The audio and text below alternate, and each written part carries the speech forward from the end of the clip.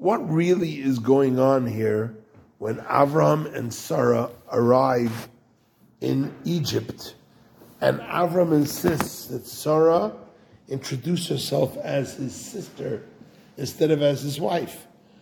And what happens, and as a result, Avram says, Leman yitavli ba'avurech v'chaysa nafshi biglalech. I'm looking forward to the good things they'll do for me on your behalf, and they'll let me live in your merit. Huh?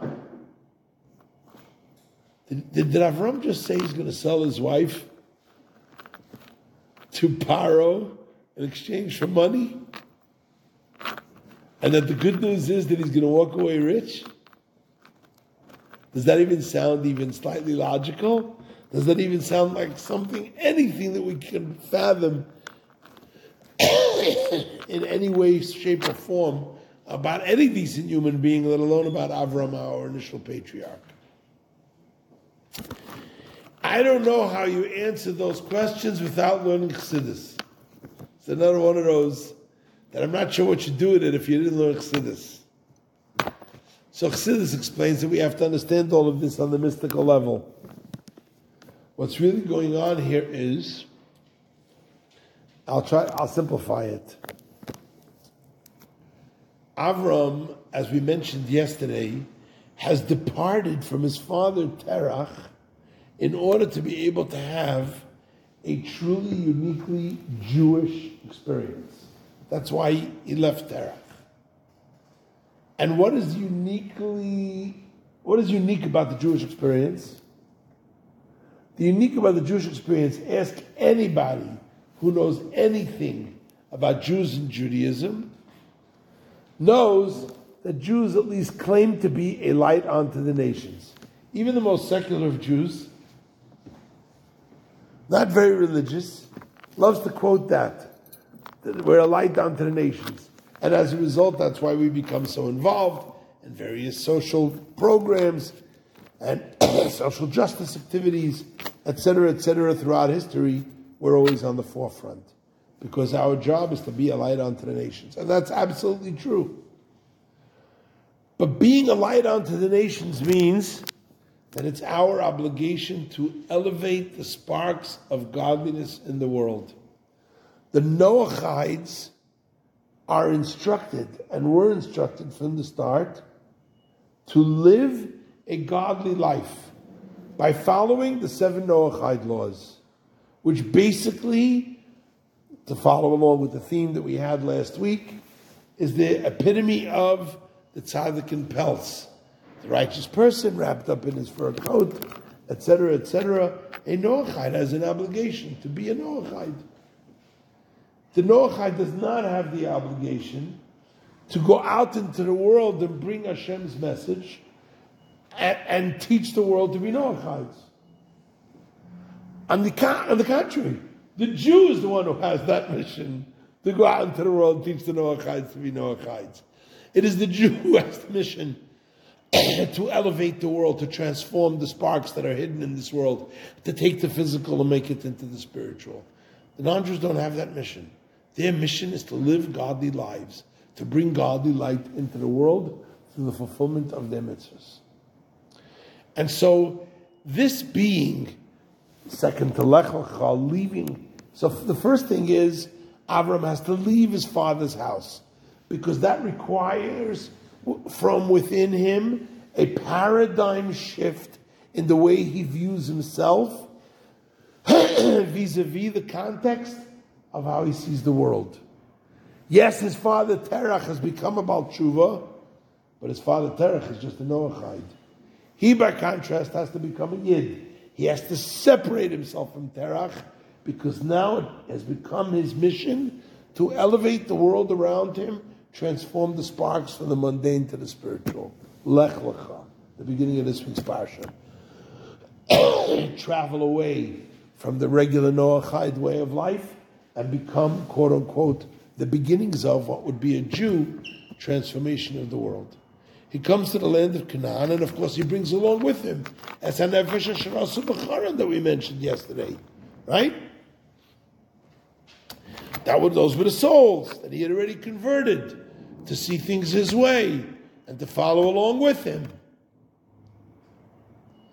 But now he comes to Eretz Yisrael and he finds a famine. What really is the famine? The famine is that at this point in time in history, that's not where you belong. The famine is the lack of sparks that you need to work on. And Avram understands that he has to descend. All of these are microcosms or micro experiences that our patriarchs go through in which they feel a duality. They are trying to pave the way for the revelation at Mount Sinai, even though by living post-Sinaic lives, in a sense, but they can't really live post-Sinaic. Why?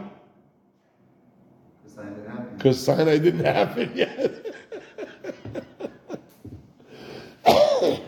They're trying their best they can to live post-Sinaically, but they can't, ultimately, because there hasn't been Sinai yet. And in that sense, they're stuck in a catch-22. And we'll see that as we progress through the book of Bereshit and the experiences of our patriarchs. This experience was, Avram Avinu was going into Mitzrayim, Ervas Haaretz, and he says, okay, this is my first stop. I've done the Lech Lecha. I've separated myself from the way my father has lived his life.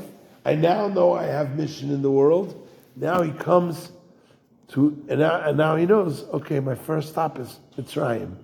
We're going to have to, at least at the minimum, soften the sparks so that subsequently when Bnei Yisrael would enter into Egypt, they'd be able to achieve V'gam Erev Rav Alui Tam. They'll take with them 202 sparks on their way out. Soften the sparks to that extent. And to the extent, excuse me, and to the extent that he can even currently extricate some of the sparks, achieve some transformation, he's going to get to work. And he looks at where does that happen? So the relationship, the Zohar says, of Avram and Sarah is Neshama and Guf, Or and Keli. And the elevation of the Keli is done much more through the Keli, the vessel, than through the light. And so he looks at Sarah and he says,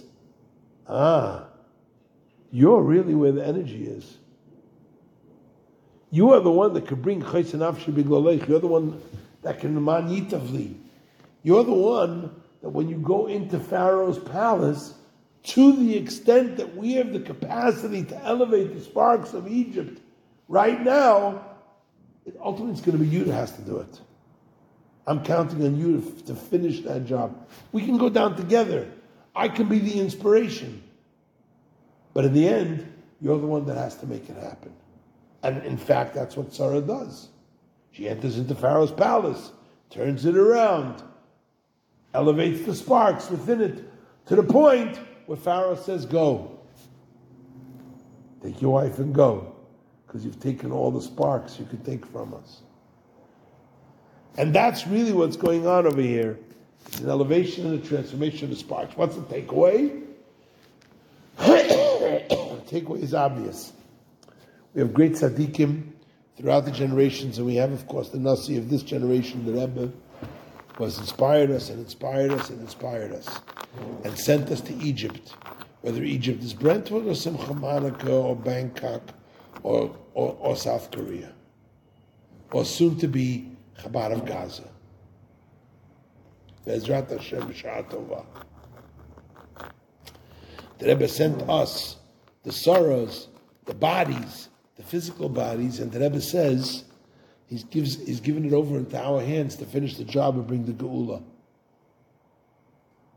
So today, every one of us should look at ourselves and say, yes, Avraham is Avraham, but I am Sarah. And I have to finish the job. I can't turn to Hashem and say, Hashem, you have to send us the Geula. I can't even cry out and ask for the Rebbe to intercede on our behalf and make it happen. We ourselves have to make it happen. We have to make it happen by adding time in study of Torah, for real, by coming to shul regularly to minyan, by putting mezuzahs on our doors, keeping kosher, using the mikveh, putting on tefillin every day, giving tzedakah and having Avos Yisrael by reaching out to others and inspiring them to do the same. We are the Sarah that has to extricate the sparks. We are the ones upon whom every generation and every tzaddik and every righteous person, and in fact, Kavayachol, Hashem himself, is waiting for, counting on, and saying, counting on us and saying, only through us can we make it good, so to speak, even for Hashem. Only through us, the Chayes Nafshi will be able to bring chayes, an additional measure of light into the world. So let's go out and do it.